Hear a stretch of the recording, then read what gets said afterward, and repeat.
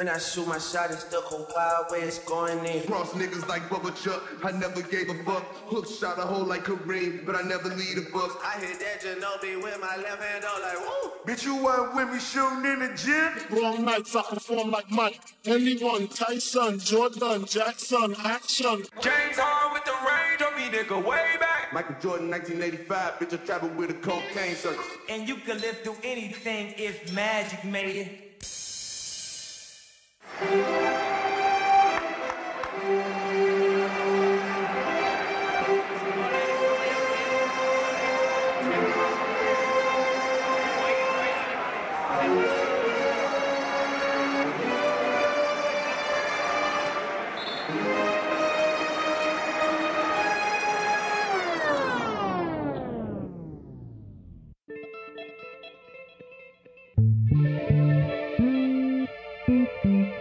It's about to be a surgical summer. Chop the tops off the coops. You know we gotta cut the heads off these snakes, right?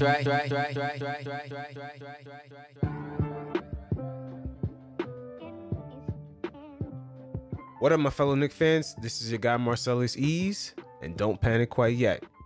Now, we finally got Leon Rose to pop out of the woodworks and finally give an interview, but the interview definitely came with a lot of trick bags in it. A lot of media games that they like to play, but don't worry about it, because we're going to break this down layer by layer. We just gonna peel it back layer by layer. Because definitely for Leon Rose this summer, it's definitely going to be a surgical summer, because unlike previous Knick presidents, Rose has actually had a chance to come to the squad with an empty canvas to paint on. He doesn't have to dump salary and fire coaches.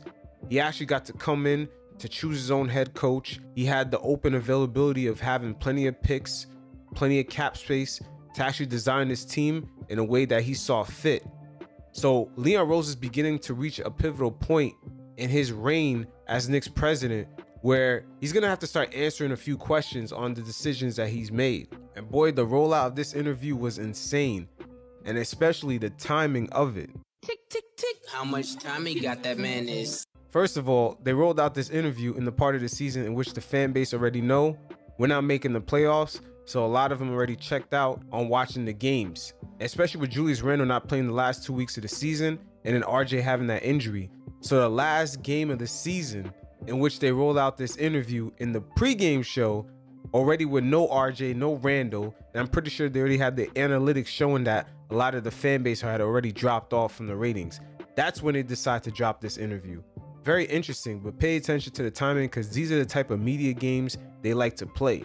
And we also got to look at the fact that the only way you could have seen the full interview was during the pregame show, because there is no replay of it on the MSG Go app. Also on their social media accounts, there's no actual full replay of this interview, which is ironic. And then they sprinkled the interview, parts of it, throughout the game when it was airing live.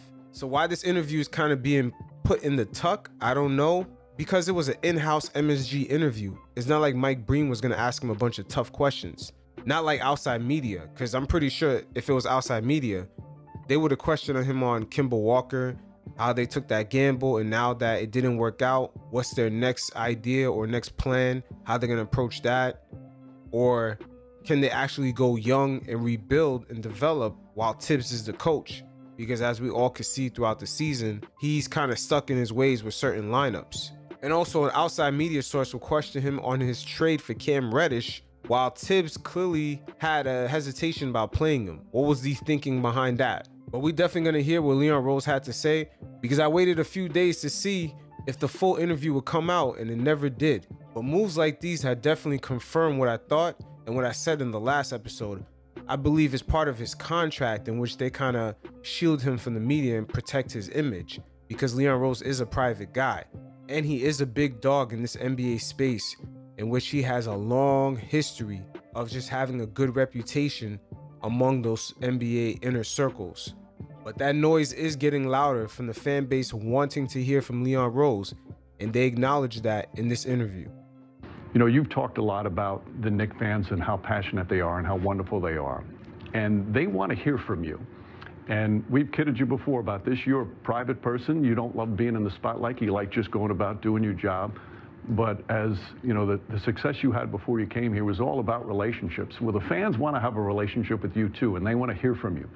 So when you tell them this, it means something to them. Can we hear more from you for the fans? Because I've had fans say to me, we need more from hearing from. Can we hear more from you in terms of talking to the fans to let them know where you think the team is and where they have to go? No, I appreciate that, and you know, I want to please the fans. That's, you know, very much important to me, important to this organization, from the standpoint of giving them something they can be proud of, they can root for, they can feel good about. And, you know, anything I can do to contribute to that, I want to do it. Now, that was a nice way of him telling the fan base what they want to hear, but at the same time, he didn't really tell them nothing. And it's very unfortunate because I understand that Leon Rose is a private guy, but the media landscape today, especially with social media, they're going to be at some point pressured to respond to the noise. The same way Julius Randle has been pressured to respond to a lot of the noise this season.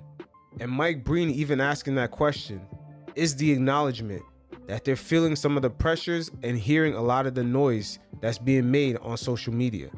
This Leon Rose reign is going to be very interesting because we're dealing here with a private guy that's working in an environment where he has direct to consumer feedback off rip, especially due to the fact that he had an empty canvas to paint on when he first came to the Knicks, and he's made a bunch of decisions, and now he's going to get judged on it.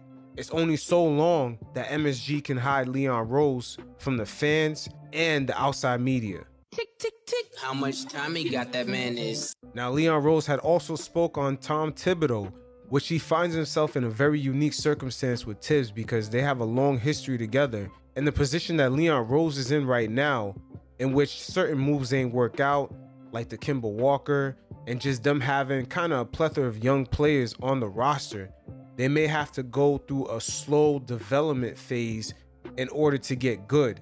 And then when there's an opportunity to make a trade, perhaps for a disgruntled superstar, then they can make that move. But he's going to have to ask himself, is Tibbs going to be the right guy to have to develop young guys, especially to give them plenty of burn on the floor to make sure that they have enough experience? Because Tibbs don't really have a history of doing that. This situation almost reminds me of when you see the rappers, they hire their best friends as security. And then when they go out, they wonder why things tend to happen because your homeboy, just like you just came out of the club, y'all both lit, but he's supposed to be your security. You love him, that's your boy, but he clearly can't do the job. He's not fit to do the job right now. The same scenario might go for Tibbs. Leon Rose might have a long history of a personal relationship with him, but right now, the fact that there's barely any free agents to go get, the team can't just win off rip right away. You can't build it that way. We're gonna have to go through a slow process of just kind of developing and rebuilding. Is Tibbs the right guy to have? Once again, this situation reminds me of the rapper that has his homeboy as security. I'm like, damn, they both just stepped out the club lit, and this is supposed to be his security. Even though the rapper's homeboy may be built up and look scary and look like he could do the security job, but the fact that he can't control himself around all the liquor and women, he's just not the right fit for the current situation. So adjustments should be made, or that might end up being your ass. And the same thing would apply here with Tibbs. If they're gonna have to go young for a while, he's gonna have to look at Tibbs. And if Tibbs ain't the right fit and he takes too long to make adjustments, he might just end up being on the chopping block. But Leon Rose, just like the rapper, he still gives his homeboy a vote of confidence to do the job. As far as Tibbs' performance goes, I mean, again, he's, you know, one of the best coaches in the NBA. Obviously, none of us are happy with the results this year.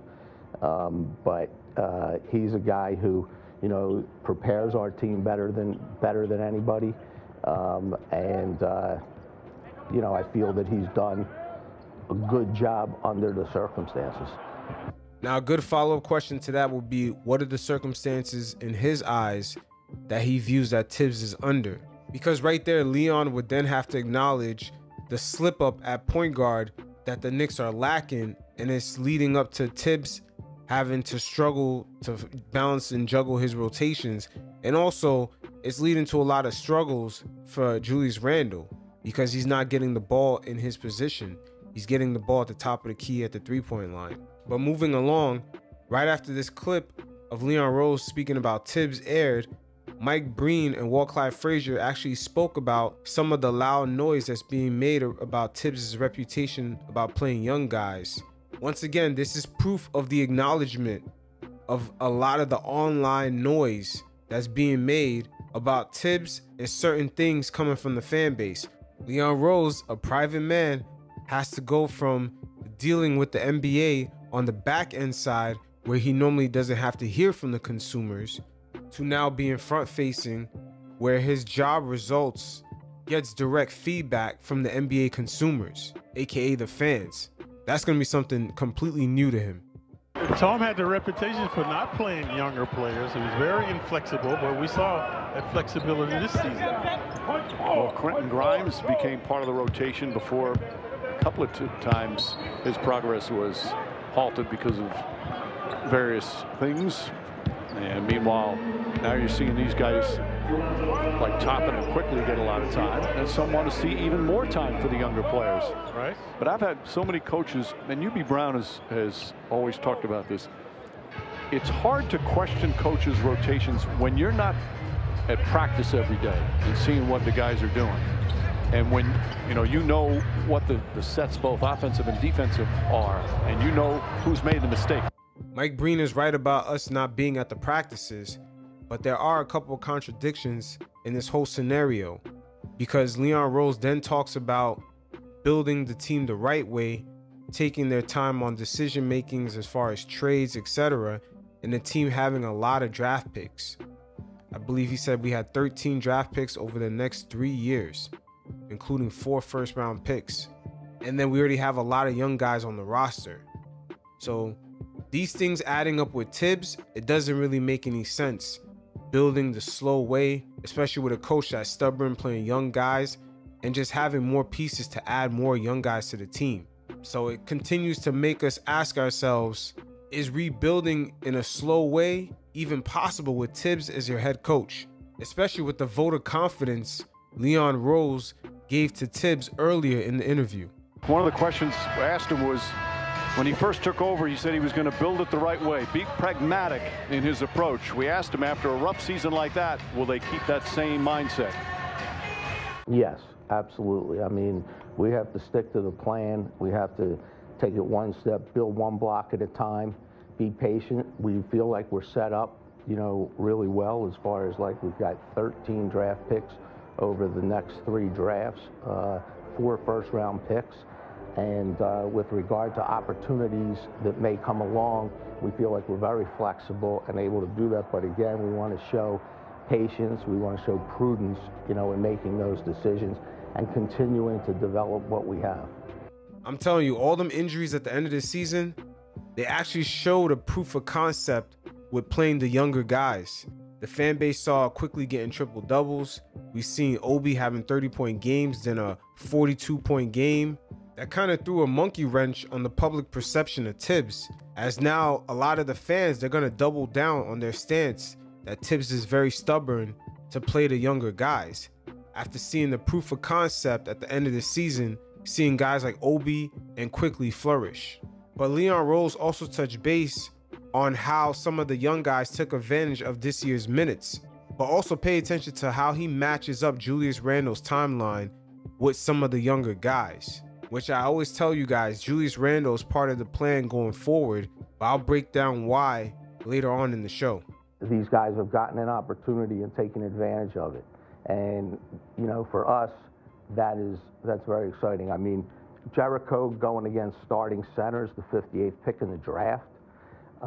Obi, the last, week or so has just, taken it to another level, scoring a career-high 35 last game.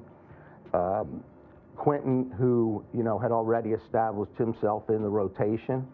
Deuce getting minutes and doing a good job with it. Quick playing point guard and showing some great signs. And, RJ, we forget RJ is only 21 years old. We have 9 players on our team that are 24 years old or younger. And, and Julius is only 27. So, all those things take, that we look at that like, development is key. And this part, since, this part of the season. We've seen some good development, and we just need to work and continue on and build on that. 9 players out of 15 is under the age of 24. And just hearing Leon Rose talk about development at this point of the season, you see their hand was forced now to start playing the younger guys more minutes. With Julius being out, RJ being out, Cam Reddish getting hurt, the lineup started getting depleted a little bit. Now they're forced to play the young guys. And even though half the team is under the age of 24, it still doesn't seem like developing the younger guys was ever a priority. See, this is where it's hard to take Leon Rose serious right here. But due to the fact that half your roster is young, and then you have 13 more draft picks for the next 3 years, and just a depleted free agency once again, you're going to have no choice but to develop. It's looking like that's the more likely way this team is going to take. Unless they're willing to blow everything up, get rid of all these draft picks, end up losing some key players, including RJ. If guys want to go after Donovan Mitchell, RJ will be gone. That will be part of the package, and I don't think it's worth that. But waiting to the very end of the season to start developing some of your young guys, it's very hard to judge the stats that they put up, because a lot of teams pretty much begin to start checking out, or they already secured their playoff positioning. They're kind of dialing things back a little bit, going on cruise control and trying to stay healthy for the playoffs. It's definitely hard to judge, but Mike Breen touched base on this during the broadcast. But we said this the other night, Clyde. End of the season, games like this, when, for example, this game means nothing to the Raptors. Obviously, the Knicks have been eliminated from any kind of postseason or play-in participation for a while now. You can't get seduced by some of the performances in the final weeks after a team has been eliminated. Because if you look down, half the league's players, their career high is in mid-April. When games don't clear, a lot of guys have their career high April 15th or April 8th, or when the games don't matter as much. So you do have to be careful when you're evaluating and making decisions based off games this late in the season that don't have the same meaning. At the same time, forget that. You can still see real growth and potential by some of these young Knicks. Yep, you're right, Mike. Well, these guys have all the analytics, so they know when the team is under pressure and when the guys played. So that's what the Knicks will have to figure out. I think it's one of the toughest things for a front office to do, because you have your players, you want your players to develop, you see them putting up some good numbers end of the season, but at the same time you have to be real careful in terms of your definitive evaluations. Mike Breen nailed it right on the head. And some of our fellow Knicks fans who love Obi, who love Quickly, especially when they start, been pleading Tibbs all season, just start them. You can't tell them nothing.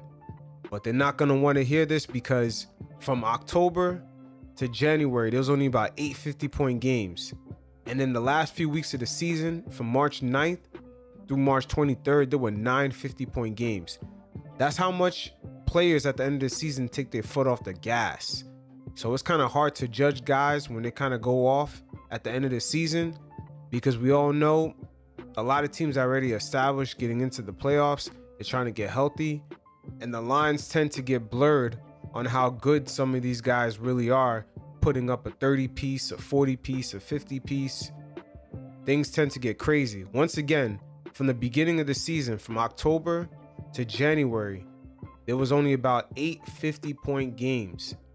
And then in the last 3 weeks of March, there was 9 50-point games in a 14-day span. That's how much guys take the foot off the gas. So once again, we love to see Obi and Quickly do their thing, but we can't just go off of those few games at the end of the season and just say, hey, fuck Randall, start Obi, and then put Quickly as a starting point guard. We still gonna need a little more time to have a proof of concept with both of those guys putting in work from the beginning of the season all the way into the end. But it's also a blessing in disguise, because now this kind of throws an alley-oop for maybe the front office to put a little pressure on Tibbs to play some of the younger guys for more extended periods of time. Now, Leon Rose was also asked about some of the upcoming contracts, especially involving RJ Barrett and Mitchell Robinson, which I found very interesting, because remember, this is an in-house interview, so it's an MSG interview.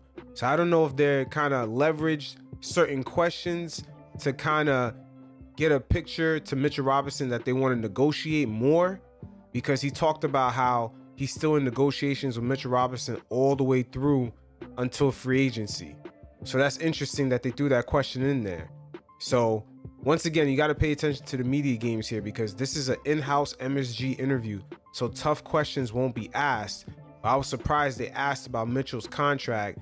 That tells me that they're probably kind of took a break from negotiations, but they kind of threw it out there that they're still trying to negotiate with Mitch.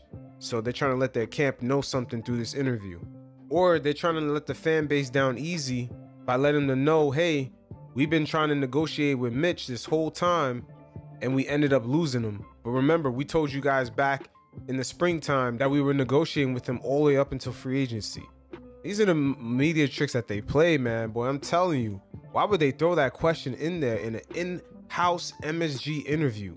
There's a reason why they talked about Mitch.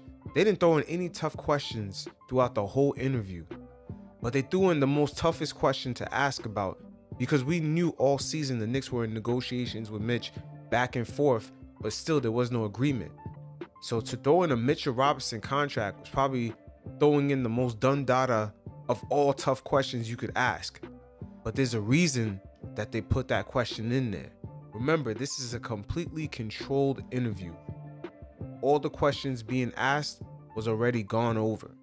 Well, with Mitchell, there's been ongoing discussions throughout the year with his agent, and those discussions will continue, and will continue into for the remainder of the time until free agency. All right, what did you see from him this year?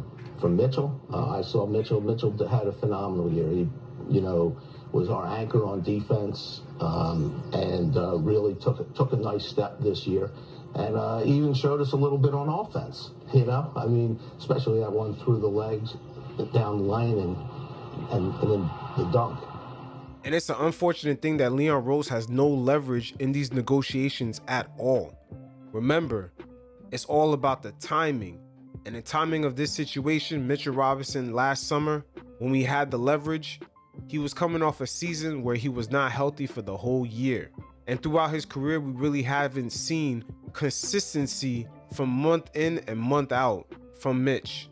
And that led us up to last summer, in which the Knicks opted into his final year for another $1.5 million. So he's made about $5 million in the last 4 years with the Knicks.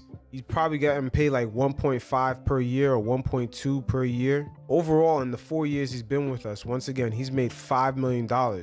So we know for sure he's looking to get paid. And there's other teams, probably with more cap space. If they throw the $18 million a year at Mitch, you know he's going to go for it. Once again, from Mitchell Robinson's perspective, he's looking at how the Knicks operated last season. They opted in and paid him another $1 million for another year, thus making him an unrestricted free agent this summer. They drafted Jericho Sims, and then they paid Nerlens Noel money. So the two guys that sit behind Mitch got paid, and they opted in to underpay Mitch for another year. So we got to keep this in mind to understand the mindset of how Mitch is going to attack this year's free agency. He's looking to get paid. And let's not forget his uncle, how he went on Twitter and he said that he loved the Knicks, but he does not like Mitch's offensive role with the Knicks, and he can't wait to get his nephew off that team. That's what his uncle said. You know how the new media games work. A lot of the players are speaking through their family members. We've seen it play out with Kawhi. We see it play out with Zion Williams, and now Mitch. Once again, we got to look at why in this interview that was filled with alley-hoop questions from in-house media members included questioning on Mitchell Robinson's contract. There's a reason why these things were put in there. And in my opinion, the Knicks are beginning to set up a nice cushion for a soft landing for Knicks fans to realize that they have lost Mitchell Robinson. Easy money. Now, Leon Rose also spoke about RJ Barrett's upcoming contract. Before the start of next season, the Knicks do have the opportunity to give him a rookie max scale extension. But unlike the Mitchell Robinson's contract questioning, Leon Rose chose not to divulge any information on the RJ Barrett's contract negotiations. Once again, his response to the RJ contract negotiation question, it just tells me everything I need to know about Mitch. And in my opinion, I believe he's already gone. But as far as RJ is going to negotiate his contract from a very unique position. I believe he may apply some pressure for the Knicks to get him some outside help. RJ took a great step this year, took more responsibility, covered the best player on the other team on a nightly basis, and has really elevated his game. I can't really put a ceiling on where he'll go. As far as, the plan and negotiations, I think we'll keep that private for now. RJ's contract situation is a little different. The Knicks, of course, they have the highest odds of re-signing him. It should eventually go that way. But the only thing I say is unique is because RJ, for a third-round pick, he's a little bit under performance-wise. He's a little bit under what his peers did around that same pick range in the draft. The contract he's eligible for is the same contract Jason Tatum got, Jaylen Brown, Donovan Mitchell, Trae Young. That around, I believe, 4 years or 5 years, 180. A lot of that is incentive based. You got to make the All-Star, etc. There's a lot of NBA first teams you got to make in order to hit that full amount. But I'm not sure if the Knicks are going to be willing to go that full amount. They actually might get him on a discount. Who knows? But the likeliness of the Knicks re-signing him is very high. I just don't know what the amount is going to be for. But once again, the fact that Leon Rose did not even give a hint about how the negotiations are going for with that contract with RJ, it just tells me everything I need to know about Mitch. Mitch is pretty much gone. Surgical Summer Volume 1. Right about now, we're going to start to change the pace and change the style. Now for the curious case of Julius Randle, I did say earlier that the Knicks do have him at an advantageous position, especially at his price point. But we're going to break this down layer by layer. We just going to peel it back layer by layer. Because like a true surgeon, you got to take your time when you snipping through those vital organs. Surgical Summer with it. Snip, snip, snip. So we're going to hear what Leon Rose had to say about Julius. And we're also going to hear from Julius Randle himself. And I'm also going to pull out receipts showing proof that the Knicks do have Julius Randle at a really good advantage. And due to the business model of today's media, a lot of the Knicks fan base is being tricked out of their positioning with Julius Randle. And let me explain it this way. When the media covers the Knicks, it's either they cover them at a high point or a really low point. There's no in between. So when it comes to the Knicks, the business model is either you're trolling the fan base or you're talking about their high points. And this season, the media has figured out that Julius Randle is the trigger point to get the Knicks fans turned up. It's almost like the media have figured out this season that Randle's name triggers the algorithm. So the name of the game all season is to write articles that can trigger the Knicks fan base to go against Julius. That's how you get the clicks. That's how you get the eyeballs to watch all the segments on ESPN, etc. Julius Randle is almost a keyword that triggers a lot of Knicks fans this season. So the media understands that, and that's the business model that's going on right now. Once again, like I said before, you could get tricked out of your positioning. And what I mean by that is that if you guys think back to a rapper named Ja Rule, a guy named 50 Cent had tricked Ja Rule out of his positioning with some of the music and the business model that they had, making all those girly songs that were huge hits, kind of timeless records. But 50 Cent told Ja Rule that he was soft for making those tracks. And then Ja Rule fell for the trick. He stopped making those songs and he focused on beefing with 50 Cent. And by the time 50 Cent won the beef, he ended up trying to use the same business model Ja Rule had by making a song called Candy Shop, trying to appeal to the same exact demo, making those girly songs. Once again, you could get tricked out of your positioning, and your haters tend to see a value that you have that they want. AKA the Knicks fan base is a real basketball fan base, which ESPN want their eyeballs for viewership, and a lot of journalists want them to click on their articles so they can run ads. That's the name of the game. And there's been way too many fake articles this season talking about Julius Randle said he wants out of New York. And it's coming from major beat writers. I seen Bagley write articles. Of course, I seen the mega troll, Mark Berman from the New York Post, going in. Remember, the name of the game is to troll your ass. And they're definitely going to keep doing that. It's the same way like in ESPN, anytime the Cowboys lose, they have Stephen A. Smith trolling the Cowboys fan base. But best believe when the Knicks are having struggles, they tell Stephen A. Smith put on a better acting job for the Knicks losing than the Cowboys losing. Once again, they tell Stephen A. Smith, you better put on a better acting job for when the Knicks lose than when the Cowboys lose.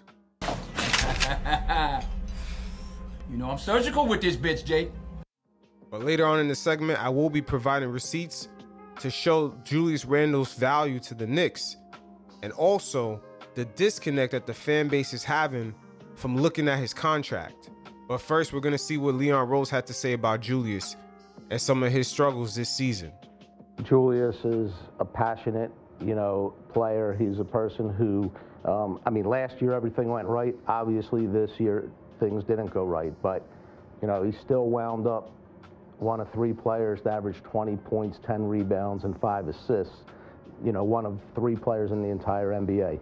I think that the things that happen on the court, you saw some emotion coming out, you saw some things happening, and I think that, it affected his play at times. And I think that, he felt remorseful for some of those things as he expressed, to the fans in his letter that he sent to them. But he, kept working and worked through it right up until, the end of the season. Now, Leon Rose had pointed out a crucial mistake Julius Randle had made in that he showed a weak point. You have to understand in New York, a slip up like that can end up costing you because the media is looking for a way to cause a rift between you and the fan base. And going back to Carmelo Anthony, he spoke on this. As lucky for him, he had a wife that had experience in the New York media landscape, and she possibly schooled him into having composure while he's playing for the Knicks because she already had many years under her belt dealing with the New York media landscape. Like I said before, we're gonna peel this back layer by layer. We just gonna peel it back layer by layer. I just got to do what I got to do. Like I'm not gonna. I know the media. I know what's happening. I know what they doing. I'm in it. You know what I'm saying? I know what they say. It's 100 of them at practice every single day, right? And you hear the whispers and you hear this, and so I just knew. I knew what I was up against. I knew no matter what, they was gonna have something to say. That's Melo right there, acknowledging the business model. He understands. Just peep. And Julius Randle, being a Texas boy, he might have just started understanding this season what this media landscape in New York is all about. Right. So it's just like, just go play ball, enjoy it, have fun. Don't never let them. Don't let them see you sweat. Even if it's bothering you, fuck it. Like, get through it. You know what I'm saying? So I started rallying my teammates like that and giving them that same mentality. Like, look, this media, they against us at the end of the day. And as you can see, what's happening in front office, what's happening with PJ, we got to leave that alone. Like, we have to play. And they started getting, it was like a rally cry. You know what I'm saying? It was like a speech, like, yo, we got to go, man. Look, it's us against New York media. It's us against our own organization because we don't know what's happening. We don't know what's going on. So imagine the mindset that you have to have and the courage and integrity you have to stay in that, to deal with that. I'm talking about, you scored 35, you're getting booed. If you don't, you miss your first 3 shots, you're getting booed. You know what I'm saying? Like, it's that was the culture, and not everybody can handle that. Melo right there giving us an inside scoop on how it is to be in that doghouse. He said it was the whole squad versus the New York media, and even against their own organization. But good thing for Julius Randle, he has the backing of his organization. Leon Rose and Tibbs is on his side on this. But once again, listen to Melo speak about how he had to rally the whole team against the media. We're not talking about just anybody. We're talking about a guy who was marketed when he came to New York as New York's own. Brooklyn-born Carmelo, a guy that's beloved by the city. We're not just talking about anybody. Listen to how he had to rally the troops against the media. That's how toxic the environment can get. You know what I'm saying? So I started rallying my teammates like that and giving them that same mentality. Like, look, this media, they against us. It was like a rally cry. You know what I'm saying? It was like a speech, like, yo, we got to go, man. Look, it's us against New York media. It's us against our own organization because we don't know what's happening. We don't know what's going on. So imagine the mindset that you have to have and the courage and integrity you have to stay in that, to deal with that. I'm talking about you scored 35, you're getting booed. If you don't, if you miss your first 3 shots, you're getting booed. You know what I'm saying? Like it's that was the culture, and not everybody can handle that. Just like Melo in his previous seasons with Phil Jackson while being in New York, Julius is sort of dealing with the same situation with Leon Rose, in which Rose, in his interview, he actually acknowledged that Julius did have a burden this season. Because once again, the gamble that Leon Rose took on Kemba Walker backfired. So the Knicks played the whole season without a point guard, thus causing Julius Randle to have the ball in his hands just a little bit too much. He kept receiving the ball at the 3-point line or just completely out of position. No one really set him up, and then they forced him to be the creator. And this is happening all at the same time when the league had just changed the defensive rules, thus making it harder to score. And unlike the bubble season, teams are now getting enough time to practice. Let's keep in mind that was not happening during the bubble season. Teams were not practicing as much due to the COVID restrictions. I think that it was just not being comfortable at times. I mean, it was just not being comfortable. He gave it his best effort, and he, just the 3-point shot didn't go as like it did last year. I think teams keyed on him more this year, and he had, make some adjustments and carried a big burden. But I was proud of the fact that he did fight through it. Julius loves it here in New York, wants to be in New York. Now, a great follow-up question could have been, would a point guard alleviate some of those uncomfortability issues that he had? But once again, Leon Rose had an in-house MSG interview, and he's really not going to get those tough-to-answer questions. But a lot of Julius Randle's issues this season has been from that Kemba Walker fallout. Just that plan just not working out at all. And when you combine that with Derrick Rose only playing for 6 weeks, man, you got a disaster in your hands, man. But it's very unfortunate, throughout this whole interview with Leon Rose, he was not questioned about the Kemba Walker gamble that ended up backfiring on the Knicks and causing a domino effect on the rest of the team, aka RJ's inconsistency in the beginning of the year, Randle not actually getting the ball in his position, having to be the facilitator for almost the whole season, especially after Derrick Rose went down. Just him not being questioned on that, and what's the next move on getting this corrected, because it is having an effect on the rest of the squad. Even Evan Fournier could end up being a better player if we get a proper point guard to distribute the ball.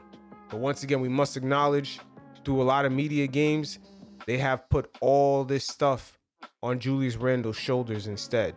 That's pretty much the burden that he referenced to in the last soundbite that I played. But these media games are nothing brand new. Pinning players against fans or just players on the same team against each other. Walt Clyde Frazier actually references during the broadcast as the media, back even in his day, tried to pin him and Willis Reed against each other. The same way, kind of subconsciously this season, they're trying to pin Obi Toppin against Julius Randle. The other thing, Mike, that I think people are overlooking, when they talk about Toppin and Randle, they have them as competitors. They're not competitors. They're on the same team. So they could be good together. And I think Toppin was alluding that he and Randle have discussed that, playing together at times with different lineups. So, the fans are seeing them as, you guys see them as competition. Like Earl Monroe came to the Knicks, we're not competitors, man. We're on the same team.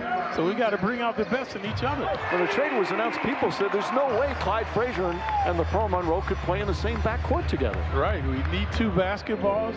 I heard you were one of them, Mike, but I didn't know that against you. It's a very unique thing, and it's a very unfortunate thing at the same time, but you got to look at culture. And on the East Coast, it's either one guy got to climb up to the mountaintop and another man falls. We don't tend to think in collaboration. It's either RJ Barrett rises and Julius Randle falls. It's never both of them can rise at the same time. And subconsciously, a lot of the fan base, they think like this. And sometimes it's not our fault, because in New York City, that's how it tends to be. It's a constant competition for everything. Once again, that's why I said the culture is very important. And that tends to be an East Coast thing. We don't tend to think of things in collaboration. And we almost do this subconsciously. And this brings me up to my next point. And boy, this is tricky. Because on a subconscious level, a lot of the fan base have a disconnect on the value of Julius Randle's contract. But when it comes to Julius Randle's contract, subconsciously, a lot of Knicks fans think it's a max deal, even though some of them know that it's not a max deal. And at the same time, they're expecting max deal performances out of Randle. Anything less is absolute garbage in their minds. And once again, all this is happening subconsciously. That's why the vitriol makes perfect sense. But boy, I'm not lying when I say this shit gets tricky. Because even the most acknowledgeable Knicks fans can get put in a trick bag on the value of Julius Randle's contract. And one guy I'm referring to is CP, the franchise from Knicks Fan TV. He's doing a great job. You guys should definitely check out Knicks Fan TV. But he definitely did an interview on one of Bill Simmons' podcasts in which he talked about Julius Randle, but then subconsciously, once again, he had mentioned him as if he's a max player. That's how deep these media games run, that they can throw you into a trick bag and you could be tricked out of your position, because later on I will pull up receipts on how valuable Julius Randle's contract really is, especially for the output that he's given us. Because what we've seen here thus far this season, or as the season wraps up, what we've seen is that when his offense is impacted, his defense has been impacted, his effort has been impacted as a result. And that's the last thing you want. You never want that. You never want that. And so as a result of that, combined with the max contract, the pressures of building on last year's success, I think it's impacted him mentally. Now, CP, the franchise from Knicks Fan TV, he knows Julius Randle's not under a max contract. But that was his subconscious right there talking. And I've been noticing this the whole season, especially when I'm talking to some of you fellas on the live chat, 8th Avenue Conversations. Definitely check out the email list below to get notifications on that. But during the live chats, a lot of guys, even after I told them Julius Randle's not under a max deal, they still subconsciously, when making their points afterwards, still mention that his output has to match a max salary player. Even though I consistently point out that he's not even a top 40 paid player in the NBA. And for those of you fellas that are watching the video version, this is where I'm gonna pull up the receipts. Now first, as you can see, a tweet from Fred Katz. He does a good job covering the Knicks. He officially posts Julius Randle's numbers. And keep in mind, these numbers are in a season in which the Knicks have no point guard. So Julius Randle has been playing out of position, and he still put up almost 20 and 10 and 5. Of course, his efficiency, it should be down because he's playing out of position. He keeps getting the ball in these tight spots. He's not getting the ball in stride going to the hoop. So remember, these are the numbers that we're getting from Randle, and we're going to correlate this according to his contract versus other people that's getting paid around the same pay range. We just going to peel it back layer by layer.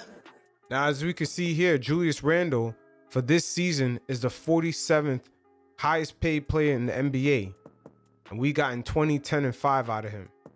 Now, if you look at some of the players right next to him, Buddy Hield, John Collins, Malcolm Brogdon, Tim Hardaway Jr., Draymond Green, DeRozan. Of course, the Bulls are winning with that DeRozan contract. Jaylen Brown's a little bit higher than him. But if you look at that media circle where he's at, in between John Collins, Buddy Hield, Brogdon, Tim Hardaway Jr., Mike Conley, we've gotten plenty of output for the money that we're paying him. Now, what makes this even better is that the longer his contract goes, the more the salary cap increases every single season. So his contract, in comparison to the league salary cap, keeps getting cheaper and cheaper every single season, because the other players that are going to sign new contracts every year going forward will sign for higher deals. So his number being 47th highest paid player this season, he's actually going to keep going down that list every other season because the cap is going to keep getting higher. So we're going to get Randle at a discounted price. Even if you compare it to his later years where he's getting paid $25 million a year, $27 million a year, and $29 million a year. If you compare that to the guys that are getting it today, Gordon Hayward, Jamal Murray, Brandon Ingram, De'Aaron Fox, Donovan Mitchell, that's a rookie scale contract extension. Bam from Miami, Jason Tatum. That contract is not that bad. because by the time those years kick in, Randall's probably going to be the 60th highest paid player, because all the new players coming in, or just whoever comes up with a contract renewal for the veteran players or the mid-tier players, they're going to get paid more than Randall does. Once again, the more years that go by with Randall staying on the Knicks, the more we get him at a discounted price, because the cap keeps going up. And it's important not to fall for the media tricks here, because Randall's putting up 20, 10, and 5 in a season in which he has an incomplete roster with no point guard. This is what I mean when I keep saying the media could put you in a trick bag and trick you out of your positioning. Because you can even look at Jalen Brunson. He qualifies close for what Randall's going to make next season. He could get anywhere from $18 to $23 million a year. And that's just for next year's signing of a free agent class. The year after that, players like him could qualify for more money. So once again, every single season that goes by, Randall's contract in a way becomes a discounted contract. And the only reason that this is happening is due to Magic Johnson's fuck up when he was the president of the Lakers. Once again, the Lakers are the most successful dysfunctional franchise in NBA history. And the Knicks can capitalize off the Julius Randle mistake that they made by letting him go after the 4th year. Because Randall, even after his great performance in 2020 for the Knicks, did not qualify for a super max due to him leaving the Lakers in that 4th year. So once again, the Knicks do have Julius Randle locked in for all of his prime years at a discounted price, as long as he stays within the team for the next 3 to 4 years, as his salary every single year into his contract really gets cheaper versus the Knicks salary cap. Hopefully this creates a good visual for some of you fellas to see the value in Julius Randle's contract, especially Julius being a guy who's been putting up at least 19 and 10 for 6 seasons prior to signing this deal. He's already a player that's kind of a proven concept, that he has a certain stature that he can maintain, which is hovering around being that 20 and 10 guy. Because there's going to be players like Jalen Brunson, who does not really have that many years of proof of concept, who's going to sign a deal close to Randall's deal this summer. Once again, if you look at Julius Randle's high points of his contract for 2024, 2025, if you put it in a 2022 ranking, it would only equate to about being anywhere from around the 34th to 40th rank highest paid players in the NBA. So can you only imagine when those years come around, Randall's going to be all the way at the bottom. It's probably number 60, close to being number 70 as far as being the highest paid player. So this contract is really favorable. Yeah, so a lot of the hate is just really coming from the idea that people have in the back of their minds that Randall's under a max contract. And even though if people see the numbers and understand that we have him at a favorable deal, they'll still hate Randall. The same way the media was still throwing out articles about Julius Randle in the last 2 weeks of the season, even though he didn't play or touch the court at all. I found that very ironic. There was a lot of Julius hate, even though he didn't touch the court in the last 2 weeks of the season. That's how strong that shit is. And those same haters will be the same people that'll tell you the Knicks should start Frank Ntilikina at point guard. You talking about you upset. And some of those haters are going to have to let the 2020 bubble season, they got to let that go, man. That was a once-in-a-lifetime season. Julius did put up great numbers, but his numbers this season weren't that far away from that previous season. Even though the league did change the defensive rules, the only thing that went down for Julius was pretty much his efficiency, and that's because, once again, we had no point guard. But once again, for those of you watching the video version, as you can see, points-wise, Randall's only down 4 points per game. His efficiency as far as shooting threes and his overall field goal percentage is down, but his assists and rebounds are almost similar. So once again, once we get that point guard role filled up, Randall should go back to being his old self. Maybe his efficiency might go up, but I don't really expect him to average 27 points per game, especially when the Knicks have new additions on the offensive end, guys like Evan Fournier and RJ Barrett coming into his own. Randall's numbers should hover similar to what they were this season, but his efficiency should be a lot better. You know, with Julius sitting out the last 2 weeks of the season with an injury, it still didn't stop article after article dropping on Julius about how the Knicks should get rid of him or he's asking for a trade. But Julius actually spoke directly with the media and he answered some really tough questions. And it's always good to hear directly from Julius. But they're playing a lot of nasty media games. And I started to understand how bad the situation really is with the last few weeks of the season. Like I said, Julius was out the picture, but that did not stop the hate. So Julius was asked about him wanting a trade out of New York. And this is what he had to say. There was a, I'm sure you heard about it, there was a local radio guy who said that after Monday's game, you went to management and demanded a trade. I was wondering what your response to that was. Who said it? Dave Carton at WFAN. Yeah, I mean, that's not crazy. That's not crazy. A major radio station could say this about Julius Randle, that he went to management and asked for a trade. And nobody ever says anything. Like, yo, you fucked up. How can you just say that out the blue? Not true, bro. It's just not true. It's as simple as that, bro. It's just not true at all. I know you said a few maybe months ago that you want to be here long term. If it ain't come from me, it ain't true. How committed are you still to? My answer ain't changing, bro. And this is the trick bag they try to put you in. Once again, the business model of the media, especially in New York, is to find that weak point that triggers the Knicks fan base and exploit that. And this season they figured out is Julius Randle. We're basically going to troll the Knicks fan base about Julius Randle because we understand that gets them emotional and they're going to click on the articles and we're going to run ads. And that's how we're going to get them. We're going to get the eyeballs and clicks that exact way. It's basically easy money for them. Easy money. Now, Randle was asked if his relationship with the fan base is strained, and pay attention to the way they asked the question. It's almost like if he fully answered it, it was like a double trap either way.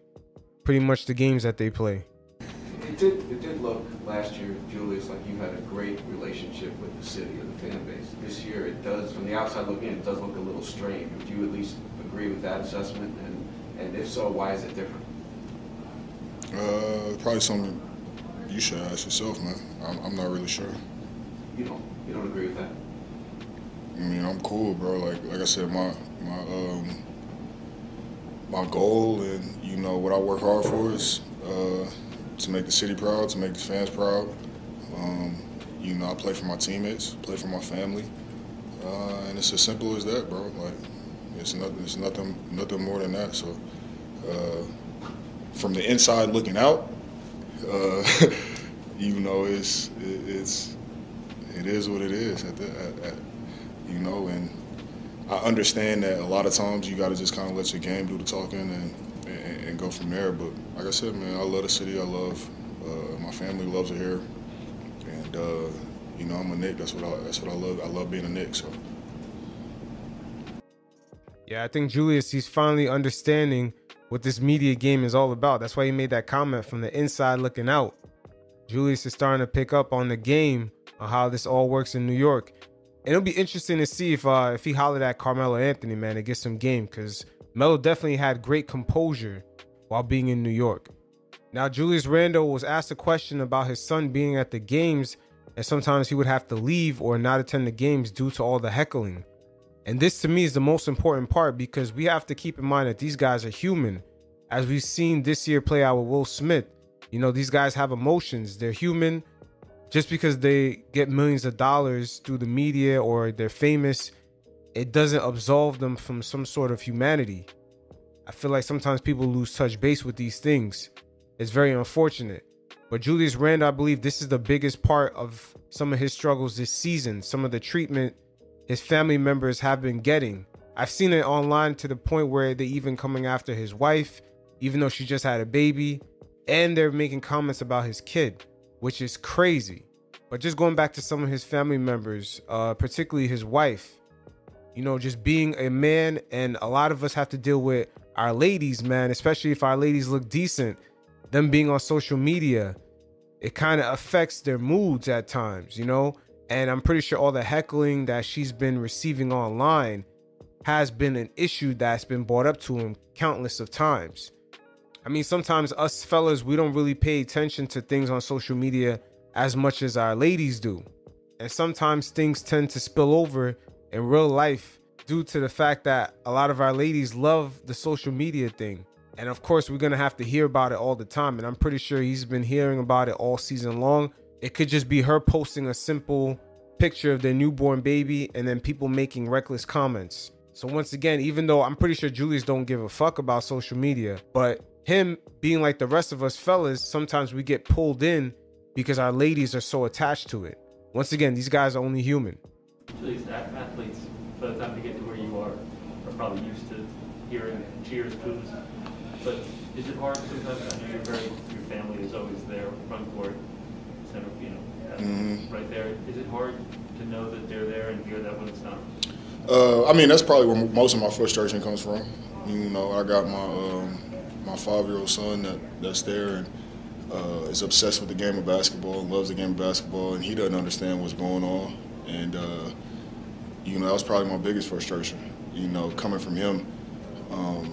You know, the time that I sacrificed from him to put into this game, and you know, he's daddy's little boy. He loves his dad. So yeah, that's interesting right there. He said the time that he sacrificed away from his kids in order to put in work to please the fan base, and the fan base is going ahead and talking shit about his kid. That's gotta hurt. Once again, these guys are human, and we gotta take some of these things into consideration. And once again, a lot of the fan base, they're falling for the trolling of the media. Because once again, the business model is to troll the Knicks fan base and not covering them necessarily. It's trolling them into an emotional state so they could click on the articles and so the media companies could basically run ads. For him to experience that and, you know, him being uncomfortable and, you know, having to leave the games and stuff like that, as a father, that's what bothered me more than anything. But like at the same time, like you got to understand it comes with the territory.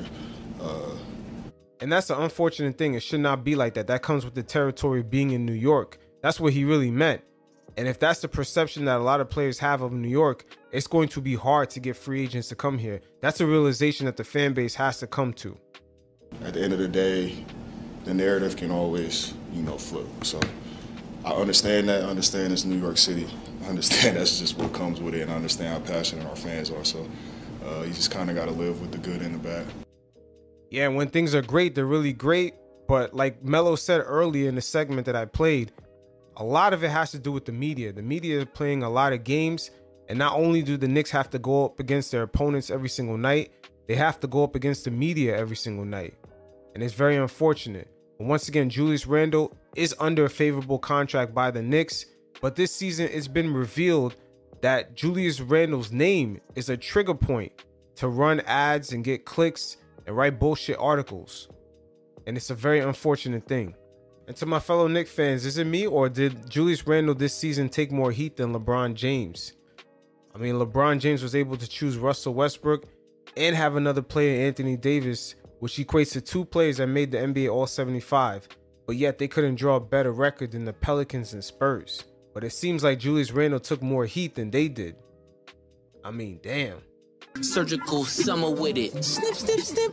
Just keep in mind, while Julius Randle was taking heat on a Knicks team with no championship expectations, the media was still painting the picture that the Lakers would be fine going into February to make the playoffs. But it's very odd, man. I feel like Randle took a lot more heat than LeBron James did this season. Very interesting times that we're in. Keep in mind, LeBron James has missed the playoffs 2 out of the 4 years being in LA.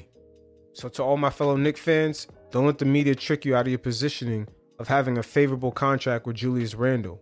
Of course, they're going to dick ride the Lakers all the way, but the reason why Randle doesn't qualify for a Supermax contract is because of the dysfunction of the Lakers. Keep in mind, the Lakers are the most successful dysfunctional franchise in sports.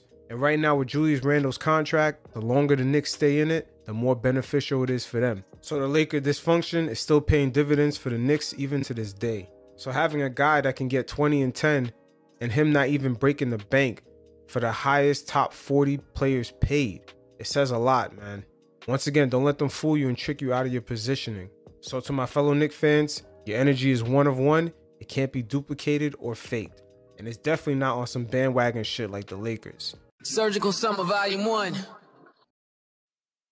And And last but not least, this will be a brand new series I'm going to be starting up called What Exactly is Cam Reddish? And this will be volume 1, as this offseason will be very interesting for Leon Rose, because just like RJ Barrett, the Knicks have the ability just right before the start of the season to pick up the team option on Cam Reddish. And if they do that next summer, he will be entering free agency as an unrestricted free agent.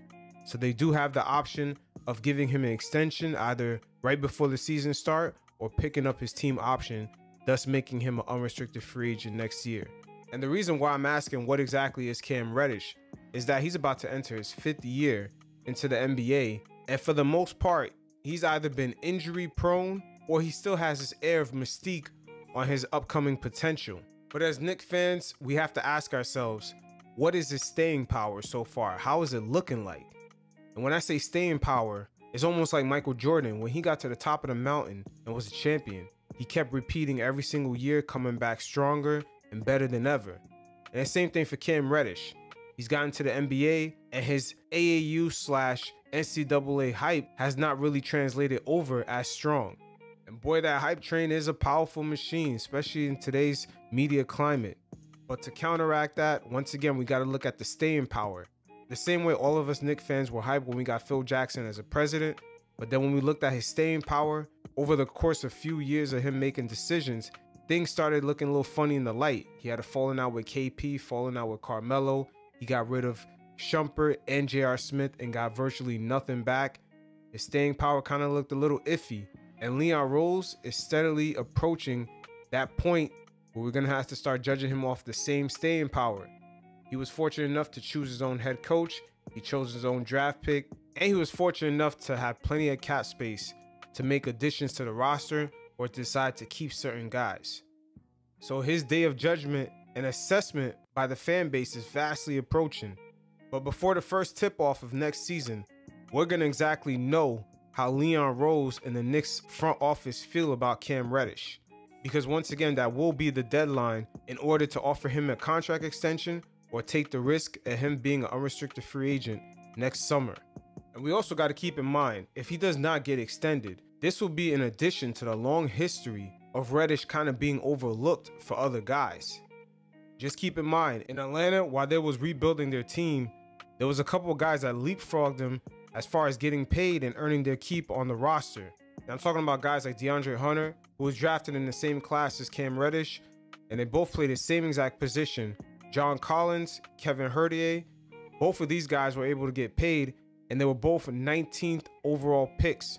Once again, Kevin Hertier was able to earn a contract extension, and John Collins, and they were both 19th picks in their respective draft classes.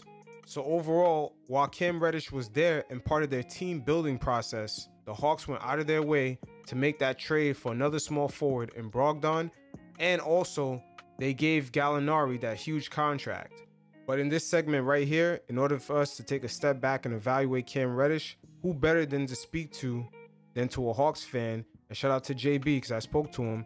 And this was organic because it was not even planned out. But I thought it was very interesting, some of the stuff he had to tell me about the 4 years of him just watching Cam and just his evaluation of Cam. And yeah, I know my fellow Knicks fans. I know you guys don't want to hear from a Hawks fan. But at the end of the day, JB, he has a lot of respect for the Knicks fan base and the culture that's kind of surrounded the franchise and just the passion of the overall fan base. And he has a very balanced approach to the way he kind of understands the hype of the Duke NCAA machine and just sort of the overall understanding of how East Coast fans, particularly those in New York, kind of have a lot of love and admiration for players coming out of schools, especially like Duke. I mean, the way Duke gets a lot of love from the East Coast, you would swear to God that school's either in upstate New York or it's in Connecticut. They kind of get that Syracuse love. But in our convo, JB gave a great perspective from understanding this hype machine behind Cam Reddish, wanting to see him do good, but he also had the experience of understanding and watching him throughout the 4 years, even through the injuries, and he was able to give certain perspectives of some of the dynamics that was going on with the Hawks while Reddish was there. And he gave great insight to why eventually Cam Reddish was passed up by at least 5 different players who solidified themselves in the Hawks roster. That should caught everyone by surprise, and I think him getting paid by the Hawks is the reason why I think Cam Reddish, wanted out. because there was no more money left. Where they gonna get the money from? Yeah, I mean, Cam always stayed hurt, so it was whatever. And to be honest, I think DeAndre Hunter is the same thing as Cam, just better in my opinion.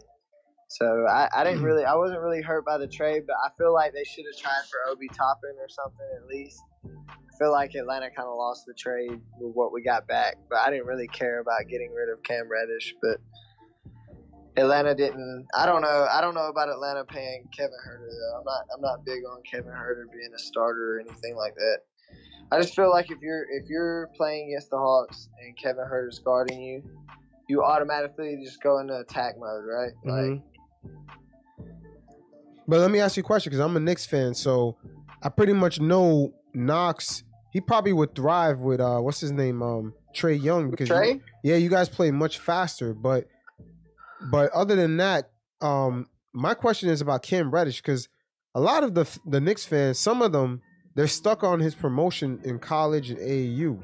But me, I'm not too high on this guy. Like, I see he has potential, but it's just like he's been in the league for 4 years. I don't understand what's up with what that. I'm saying, bro.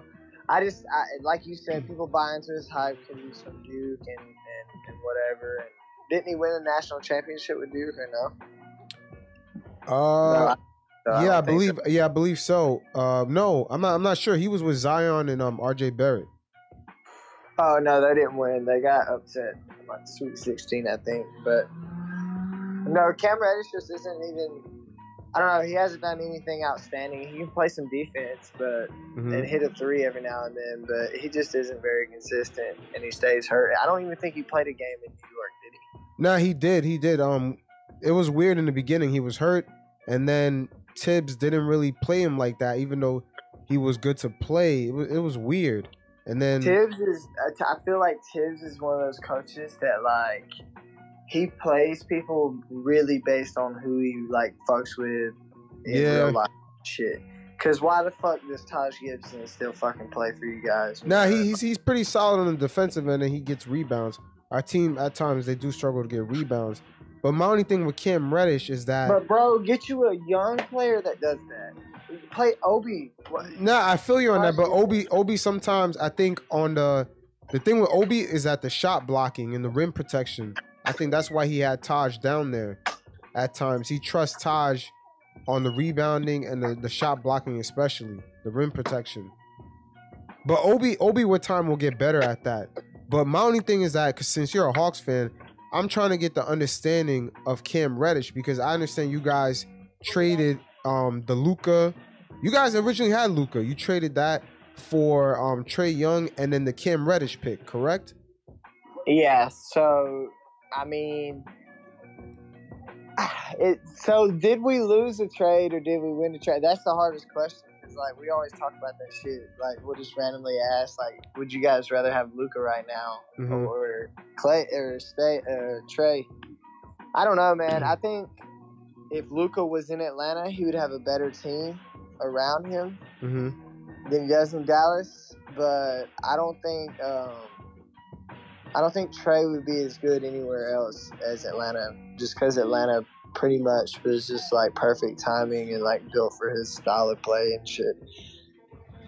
Now Atlanta has the Golden State GM that drafted or that helped draft Clay, Steph, and like pretty much all the shooters and shit from Golden State. So as soon as we got him, we started building kind of similar to Golden State, like getting Kevin Huerter and Trae Young, and then getting like 3-and-D wing players, just like they had Harrison Barnes and shit like that.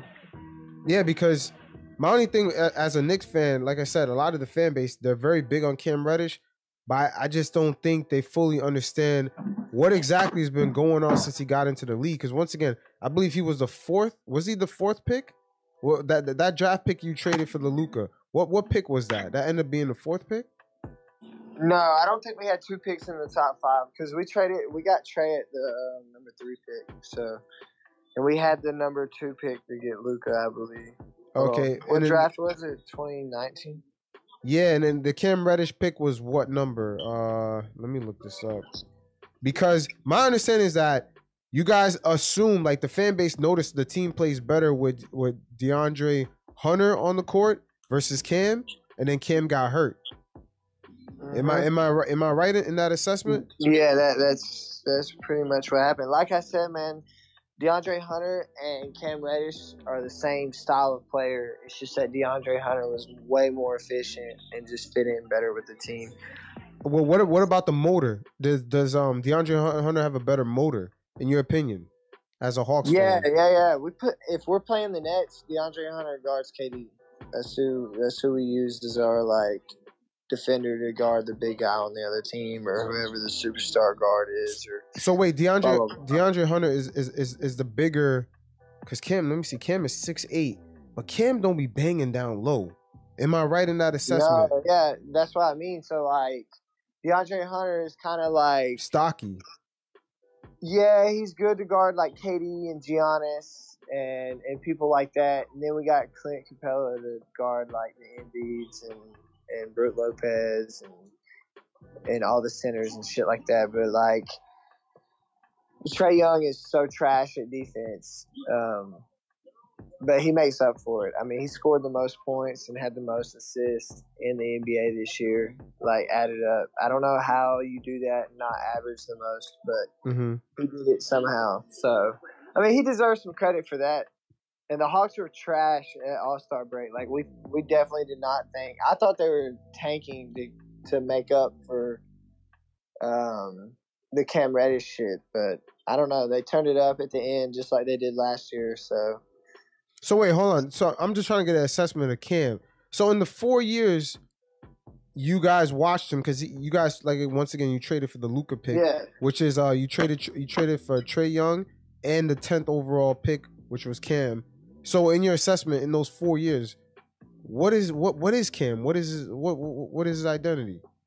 He's kind of like a 3-and-D wing player, like a Trevor Ariza type player. I mean, he's averaged 10 points. Let's see. Hold on. That's this season with the Knicks. Yeah, he averaged like 13 points for you guys, but he never play long enough and in the bubble season. But let me ask you a question. Would you guys start him over? Would you guys give him more minutes over DeAndre Hunter? No, fuck no. So I wouldn't. It's funny. So that's the way you really feel, because you said fuck no. So that means DeAndre Hunter has shown you guys, especially when you're watching the game on TV, that he's much better having on the court than Cam, who has the college and AAU hype. Bro, it's all like, I think it literally is because Cam Reddish went to Duke and DeAndre Hunter went to Virginia. And that's just the only difference. I mean, when you go to a college like as prestigious as Duke or whatever, Kentucky, Kansas, they I don't know, I feel like they kind of give you a bump and shit. But Cam Reddish is good if healthy, and he does have potential. I'm not saying that he's a bad player, but yeah, I don't think that either. I'm just, his assessment is just, I don't know how to assess this guy.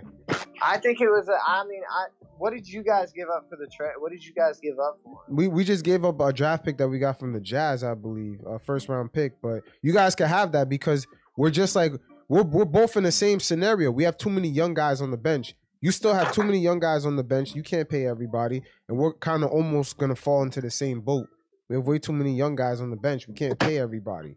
So, and then we have draft picks on top of that. We got our draft pick. We got Dallas draft pick. We got too many. So giving you guys the Jazz draft pick, it didn't even really matter. We got way too many guys. And I think the Knicks have to make a decision on whether to pick up an option on Cam Reddish before the start of next season. But let me ask you a question. Well, hold on, let me ask you a quick question. So let's say if the Knicks somehow was offering you guys Cam for DeAndre Hunter, you would say fuck no. Yeah, I would say no. What about Hertier? I would still say no. Yeah, man. I'm telling you, man, a lot of the Knicks fan base, I don't know if they just haven't paid attention to Cam while he's been in the league, but I just don't see, you know, what's all the hype about this guy.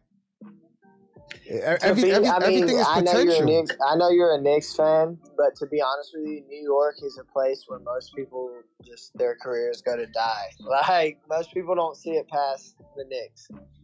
You know what I mean? Nah, they do, but it's like, you know, that's not necessarily the case, but the team sometimes, you know, the position that they've been in the past with a lot of mismanagement, they tend to only get guys when they're, you know, at the end of their career. That's due to management. They don't have proper management.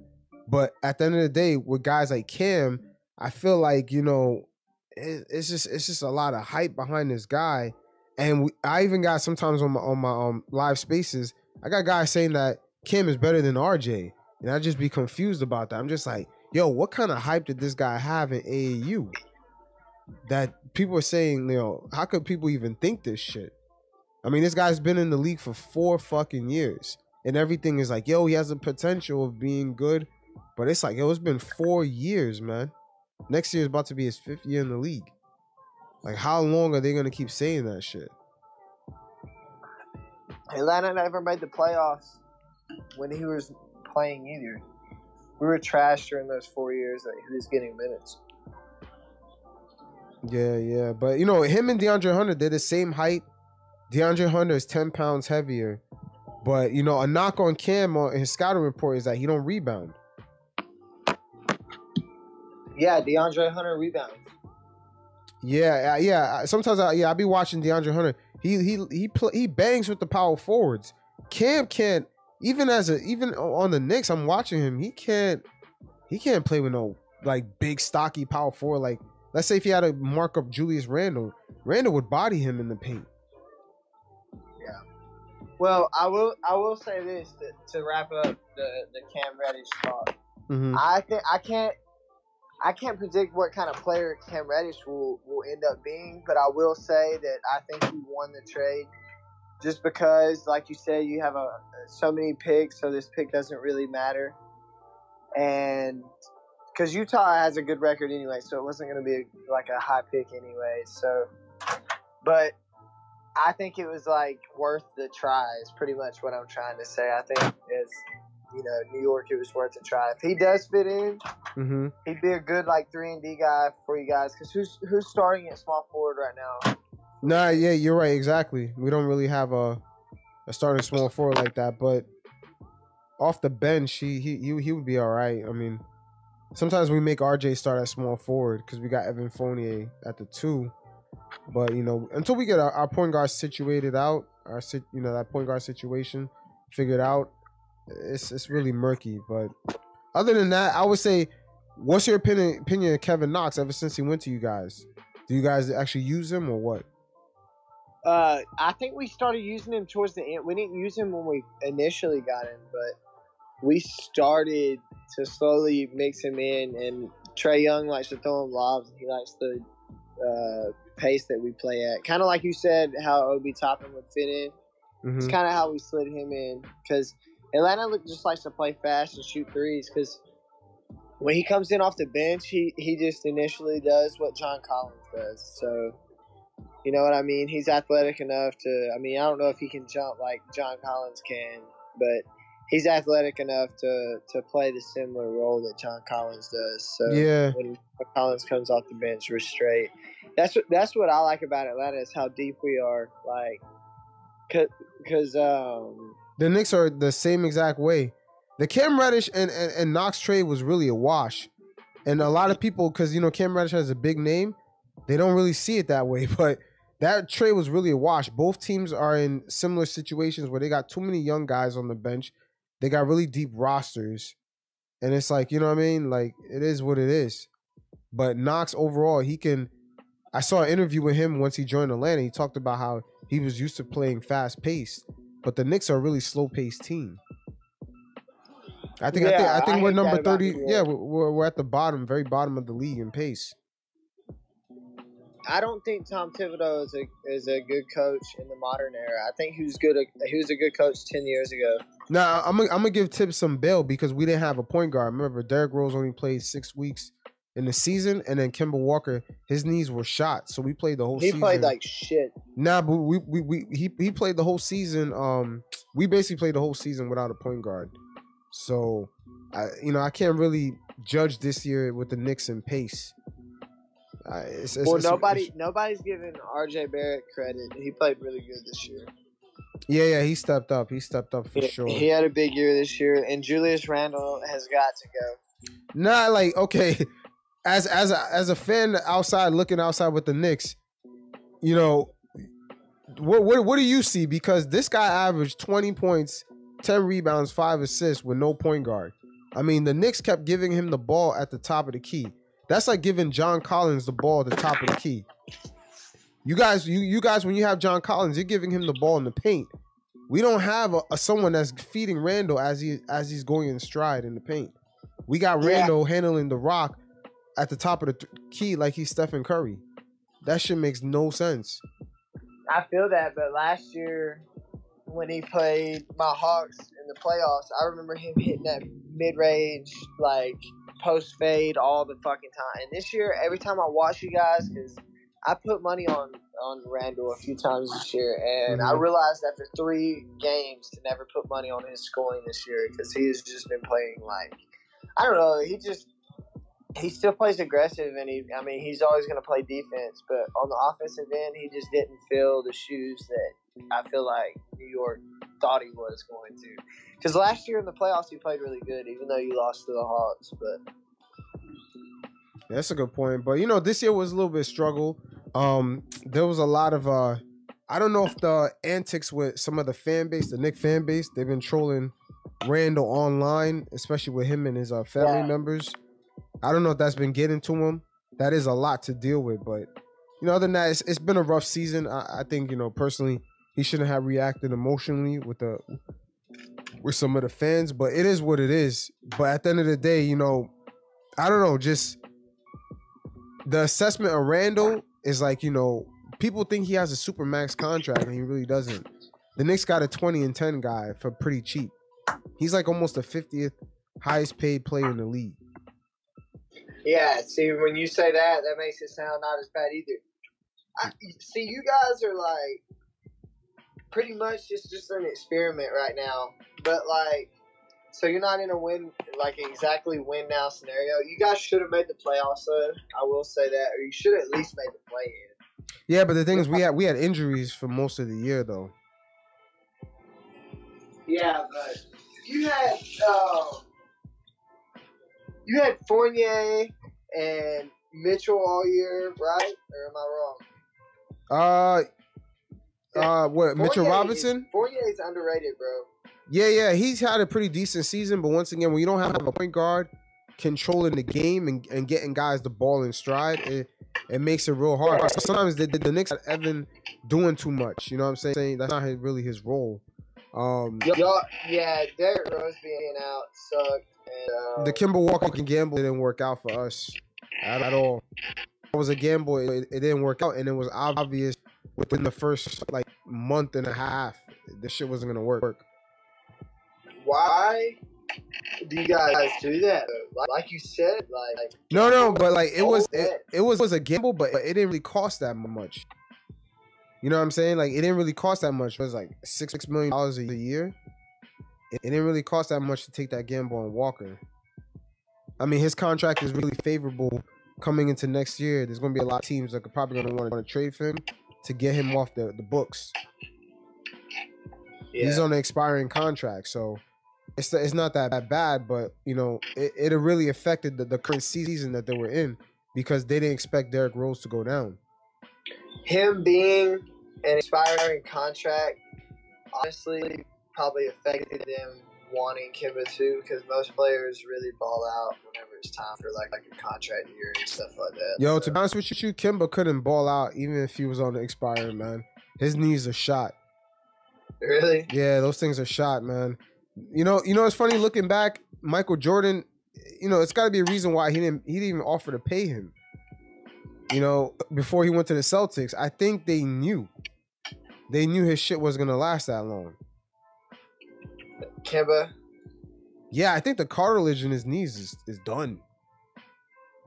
That sucks. Yeah, like whatever OKC saw, they didn't even print him out a jersey. OKC when they traded for him, there was no jersey printout. There was just talks about a buyout. There was a medical exam and talks about a buyout. That's it. No jersey printed. Damn. Yeah. So they ran this man and were like, nah. Yeah. He did an interview with Zach Lowe. He said he didn't even get a jersey.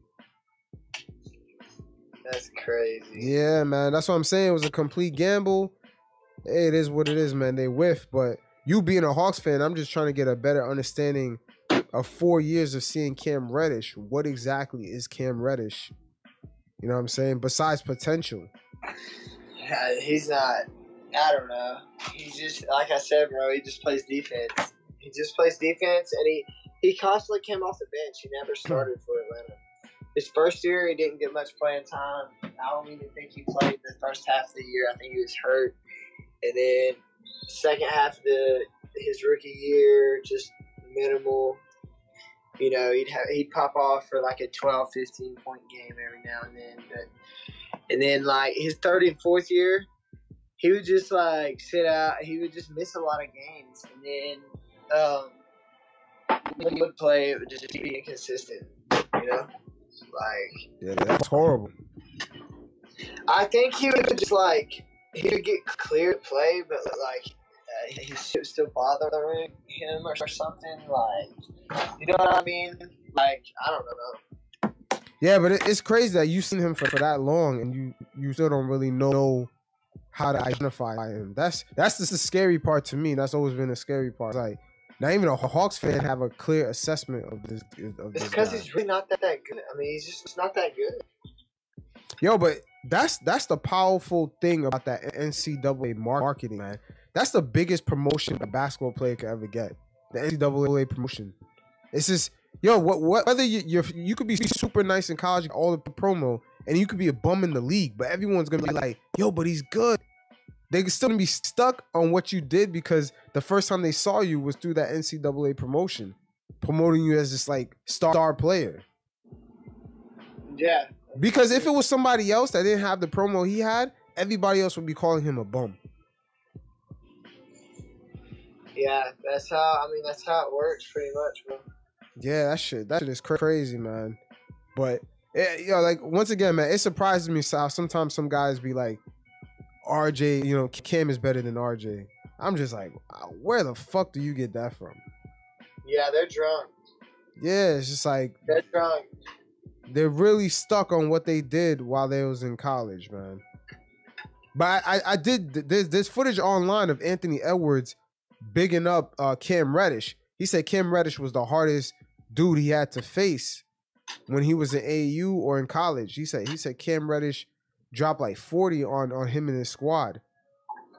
He dropped like 45 on them. He said Cam was cold, was one of the coldest players he ever had to play against. But, you know, sometimes some of these things don't really translate once you get into the league. I don't know what it is. I don't know if guys just hit puberty faster than everybody else at the time, but, you know, if they had... that, I mean, it can't be that, or it can be just like you might not fit in where you get drafted at, you know? Like, I mean, I played college ball up until D2. I won a D2 national championship. And, you know, I got a new coach my senior year, and I just did not like it anymore, and that affected my playing and stuff like that. So I can imagine if you get drafted somewhere that you don't really like, or if you end up keep going places that you don't really, you know, want to go, it's going to affect your play and stuff. I mean, look at Andrew Wiggins. Andrew Wiggins, everyone was calling him a bust. Facts. He goes to Golden State, which is the best place. You can literally go. If you don't make it in Golden State, you're not going to make it in the league. It's kind of like San Antonio. Like, you have to play good there because everyone else does. It's such an easy system to play in. So, I think it's just a mixture. It might just be he hasn't found the right team for him. Hey, it is what it is. Say that again? You broke up? I was saying that and injuries. Yeah, the injuries. See, that's another reason why it's hard to judge him. Because when Cam got injured for the Hawks, by the time he came back, Herdier went off. What's his name went off? DeAndre Hunter. He proved himself, got paid. A bunch of guys got paid. John Collins was set up to get paid, and then Cam was left out in the cold. So I'm just and DeAndre Hunter sat out for a really long time too before he started playing. That's interesting. Really? Huh? Wait, that's interesting. So DeAndre Hunter sat out for a while, just like Cam, but DeAndre Hunter was able to still prove himself. Yeah, DeAndre Hunter still he did not play right off the gate. I'm pretty sure he either rode the bench or he was hurt his rookie year. He did not he did not have substantial minutes or have any big parts of any games.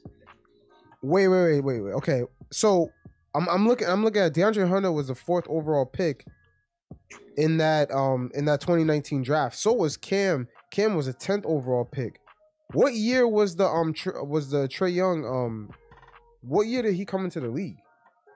I am pretty sure Trae Young is from 20. It's not 2019. Oh yeah, 2018. 2018, yeah. Okay, so you guys traded Luka, and I think you guys got DeAndre Hunter and Cam. No. Yes. No. We got DeAndre Hunter. With your own pick. Yeah, I think we got DeAndre Hunter in a different year. No, DeAndre Hunter, I'm looking at it right now. It's 2019. Him and Cam is the same year.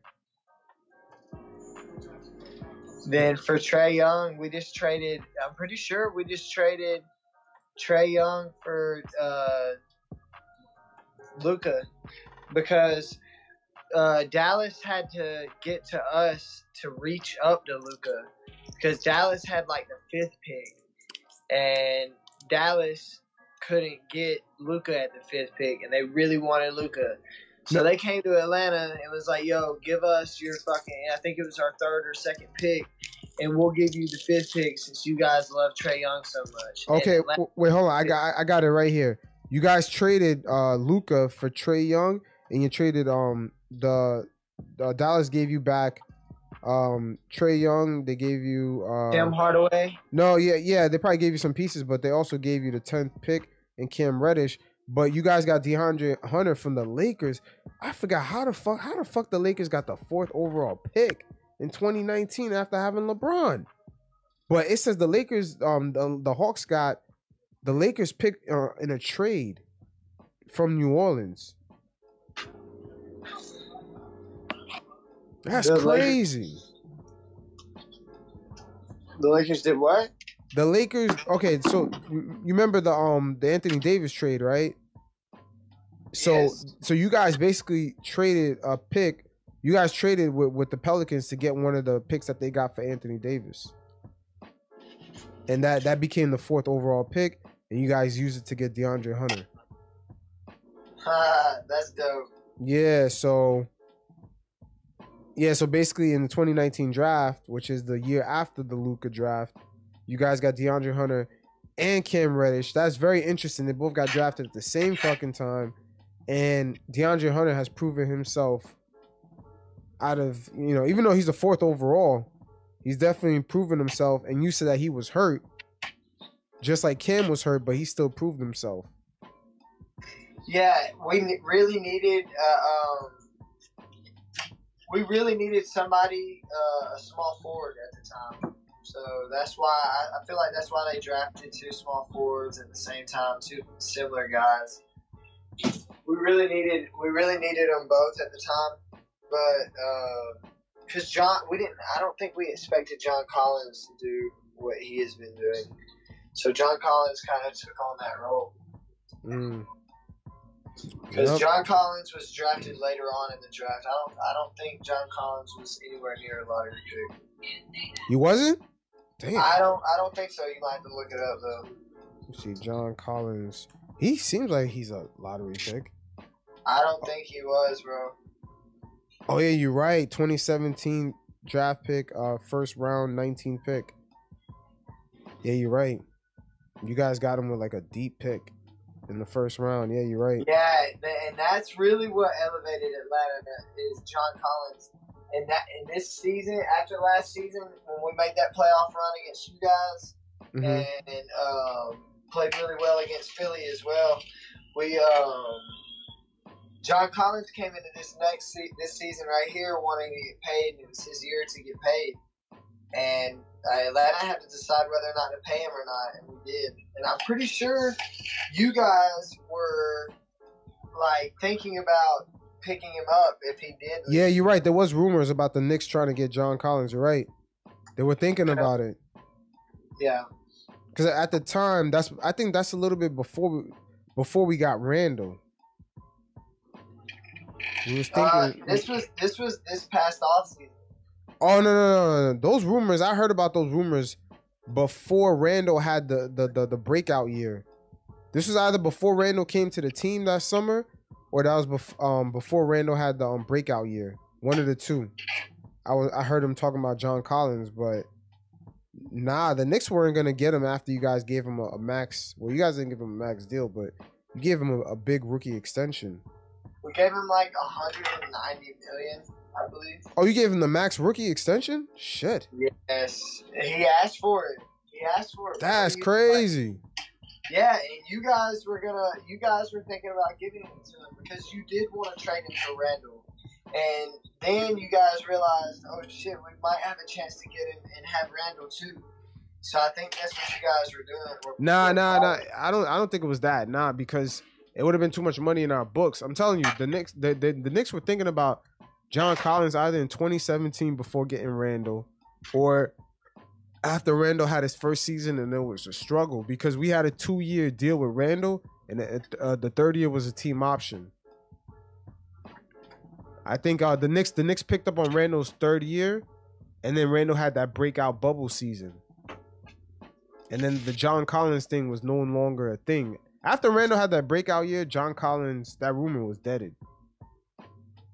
Because the Knicks already had Mitchell Robinson at center. And John Collins is a center. I think your mic is muted. But, you know. My bad, bro. I was messing with some Tim Cole. I didn't want it to mess up. Oh, yeah, no doubt. I was trying to listen to you. Yeah, but, I mean, at the end of the day, you know, it's kind of a good thing we didn't make that trade or anything like that. Because who would have ever knew, man? Randall had that breakout year. Yeah, Randall played really good last year in the playoffs. I do have to ask you, though, do you hate Trae Young as bad as Knicks Twitter hates Trae Young? Yeah, we all do because we felt like, you know, he disrespected the city, man, by, you know, doing those antics. But it is what it is, man. We love that type of rival shit, man. New York is a basketball city, man. We take that shit real personal. I mean, he could have did that in Atlanta, but him doing that in the Garden, yo, they're lucky. The Knicks, unlike other NBA arenas, they got NYPD cops undercover as security, so they really need that shit. Our city is a little different. The fans like. Because, you know, the NBA, they like the fans being closer to players. In New York City, that's not a good thing if you hate it. Someone will go out and punch you in the face. It will happen. Yeah, I've actually been to a game in the Garden. It was when you guys, right before you guys traded Porzingis to Dallas. I went to a Knicks game, and you guys were playing Phoenix. Mm-hmm. I remember that. And you didn't have RJ Barrett yet, I don't think. But you did have Julius Randle. I can't remember when it was. Let's see. It was... Probably 2017, maybe? No, 2018. It was a 2018. Because, no, was yeah, RJ Barrett's 2019 we got RJ Barrett. So it had to have been 2018. It was... December of 2018. Yeah. Yeah, man. The thing with Trae Young, I'm pretty sure they spoke to him afterwards about game 2 or whatever the next game was at the Garden. Yeah, man. They needed... I know there was a security conversation had with him because MSG, man, it's not like other places in the NBA, man. You know what I mean? It's not like, you know, like the fans being closer to players is all cool, but in New York, yo, if you try to do some Reggie Miller type shit, it could be your ass, man. You might have to swing on somebody.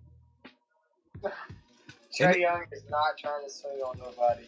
And yo, to be honest with you, man, especially New York was coming off of the pandemic, the lockdown. So a lot of people, they have not been outside in a while. So, yo, the fact that they was allowed to go outside again, people were extra turned up, man. And then Trae Young to antagonize everybody, man, to get on everybody's nerves. On top of that, man, that was not a good look for him. You don't think so? I think as a Hawks fan, they were printing out shirts of him shushing the crowd. Oh yeah, it's a good look for you guys, but I'm talking about his safety. His safety, like, yo, best believe, man, like, there's a reason Dolan got undercover cops as security in the Knicks arena. Because I didn't even know, I thought most NBA arenas was like that too. I didn't know New York security was way different than like almost all the NBA arenas. Like, the Knicks have real undercover cops as security. Well, it's weird that you guys have that connecting part. How you have to walk from how like whenever you walk into the arena, you're first at the shot part, and you have to walk across all the way back to the arena. Oh yeah, they changed it. Hallway. Yeah, they recently changed it. Well, they changed it about like 10 years ago when Amari Stoudemire had first came to the Knicks. That's when they changed they actually renovated the arena. It's almost like they redid the whole arena, but it's the same arena. Yeah. It's just an add-on. Not even an add-on. They physically like dug everything out and just redid everything. It's almost like it was a brand new stadium. Like when you go into MSG, it's way different than what it used to be. It's almost like, I don't want to say it's high tech, but like it's definitely decked out. I would say that for sure. They changed the shape of the arena too in the inside. I think it's like an oval now. The arena looks the same on the outside, but in the inside they redid it. I don't know how the fuck they did it, but they redid it. Yeah, I used to love those the 2000, the Carmelo Knicks era. I love that. Oh yeah. J.R. Smith, Iman Shumpert, Steve Novak. Oh yeah, that was a fun team. Hell yeah. That Knicks team was crazy. They were unstoppable in 2K too. What are the Knicks doing? What's crazy to me is how bad the Knicks have been, and so many people care about them, like you said it. Because I know you got a lot of people. I see Knicks fans all time. You guys make edits of every player in the Knicks jersey. Like, Knicks fans are hardcore. And I mean, it's just impressive to me because of how mediocre the team has been since Patrick Ewing in those days. I mean, you guys had a small run with Melo. Those teams were fun, like you said, but you haven't had a team that feels like a championship caliber team. Like, those Melo teams were fun, like you said, but at no point did you really feel confident in you guys winning a championship during those years. But you know what it is? New York appreciates good basketball. Like, that's the thing. Like, as long as they see guys hustling, sliding on the floor, getting floor burns, you have to understand that shit is what really turns on the Knicks, the whole Garden. When guys are like freaking running into the crowd, slamming into the side, the advertisements on the side, trying to dive for a loose ball. That's what gets the energy of the arena. It's not necessarily the guy doing a crossover. It's like the fact that you grinded hard. Because you know why? Because at the end of the day, people that are in the arena, especially for 7:15 tip-off, they most likely left work. They had to fight and muscle in the train at rush hour to get to the arena. You know what I'm saying? So when they get to the arena and they see somebody hustling, just like how they hustle to get into the arena, they cheer that shit on extra, man. A lot of it has to do with that. Cause like I'm watching the Minnesota Timberwolves game right now, right? A lot of Clipper fans are like, this game is in Minnesota. A lot of these people, they got into their cars and they just drove to the arena. Most of the times you're watching these Knicks games, people took the train there, especially if it's at 7:15. Oh my God. People took the train in rush hour, bro. There's mad traffic. You're not getting nowhere in no taxi. Most of the people in that arena, they either got to the arena really early or they more than likely took the train. Yeah. And when you take the train around that time, anywhere from 5 to 7:30, man. It's a battle. It's almost like a Royal Rumble, man. And that's the reason why a lot of New Yorkers, like, you'll see the guys get love that don't score the most points, the Anthony Masons, the Oakleys, because they look like the city. They look like the motherfucker you just had to fucking elbow real quick to get on the fucking train. That's why New York appreciates those guys so much. So there's no organized way of getting on the train. It's kind of like just first come, first serve. Yeah, yo, you gotta push, you gotta push your way in, man, sometimes with that shit. I'll be honest with you, man, like, sometimes you already know, man, it's a battle royal, man, to get in that train. During rush hour. It's like everyone's trying to go home at the same time.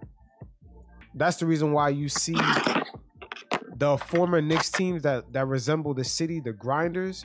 That's the reason why they're so popular, man. The John Starks, the underdogs, the guys that grinded, to at least climb up the mountain. Maybe they didn't get to the mountaintop, but you saw them fighting to get their space in the mountain. That's the reason why the city resonates so hard with those teams. Yeah, I've always liked. It's almost I've never like had a problem with the Knicks. Yeah, it's almost Dude, like D Wade. It's almost like D Wade. You remember when D Wade started dressing up like a Miami guy? Yeah. Yeah, so Miami started like fucking with him because he looked like their city. D Wade had the flip flops. That's New York. New York is the same exact way. Once you start being like a hustle and grind player, they fuck with you. You guys are really fans than Miami fans. Oh yeah. Miami Heat fans treat the Heat games like the club. They show up like by the end of the second quarter, man. Yep, I have so many friends that are Heat fans and live in Miami, and like you said, they show up late. They only care when the team is really good. Mm-hmm. And when it's a flex to be at the game. Let me ask you a question. When you was watching the game 1 with the Knicks and the Hawks, in game 1 and game 2 last year in the playoffs, did you not see how crazy that arena was? I'm not sure from the Hawks broadcast. Was that game on ESPN? I think it was. Yeah. Were you not like, damn? When the Knicks are lit, the NBA is kind of different. No, that's what I'm saying, man. I love I like the Knicks just because of the history of the Knicks and like the history of New York and the relation of basketball in New York, and it's just like it's almost like the Knicks should be good. You know what I mean? Like the Lakers should always be good. The Knicks always should be good, but I don't know. The NBA is a lot funner when the Knicks are good just because the fan base is so into it. Mm-hmm. So you guys make it like when Trae Young was beating you guys or whatever, even though we did beat you guys, New York had the best memes after every game. New York had the best reactions. New York, the fans were going viral after every game. Like you said, I don't know. New York just goes hard for the Knicks, and the Knicks fans definitely deserve better. Yeah, for sure. We'll see, man. See, I will say Atlanta does not. Atlanta games are, if you don't go watch them play a star player, then nothing happens. And if you go watch them play, say you go watch them play the Lakers, all you're going to see are people from suburban areas wearing, like the dad will be wearing like nothing basketball related, and he'll have his 4 kids in LeBron jerseys and shit because the Hawks are playing the Lakers, like, or Steph Curry jerseys, like, but they live in Gwinnett County, which is 20 minutes away from the Hawks or whatever. You know, you get what I'm saying? Yeah, I feel you. That's how a lot of the Hawks fans are, but when the Hawks are playing really good, everyone claims to be a Hawks fan, but a lot of people I know that are into the NBA in Atlanta, we pick teams based off what player we grew up like. You know what I mean? When you're a kid, you pick a player that you like. your favorite fucking player of all time. Like, I'm sure whatever player you thought was your favorite player at 5 years old, that player is still your favorite player of all time. Am I right? You know what I mean? Yeah. It is what it is. Hopefully you guys get a balanced perspective on Cam and that NCAA hype machine, man. That's like the biggest promotion any basketball player could ever receive, as you can see from the Zion Williams situation. Even with that, the introduction to the audience, or should I say the introduction to the NBA audience of a player, is very important. Even though with the Zion Williams situation, it's pretty obvious that Ja Morant is the better player based on what they've done while they've been in the league. People still perceive Zion as the better pick because it's the way he's been introduced to the NBA audience. The same way Kevin Durant's been introduced to the NBA audience as a number 2. He's always behind LeBron. He was a second overall pick. He was never introduced to the NBA audience as being that generational player, even though we clearly see that he is a generational talent, but it's just the way he was introduced to the NBA audience and the marketing around him. He can never be the face of the league. But going back to Cam, it's going to be a surgical summer for real, because we're about to see how Leon Rose and the Knicks front office really feel about Cam before the start of next season. Tick, tick, tick. How much time he got, that man is. It is what it is. Definitely, guys, sign up for the email list below. We will be going live for the NBA draft, so you can get the details on that. Everyone's welcome to participate. It'll be great to hear from some of you fellas. And until next time, you guys stay safe in these Rona streets. Peace. Surgical Summer Volume 1.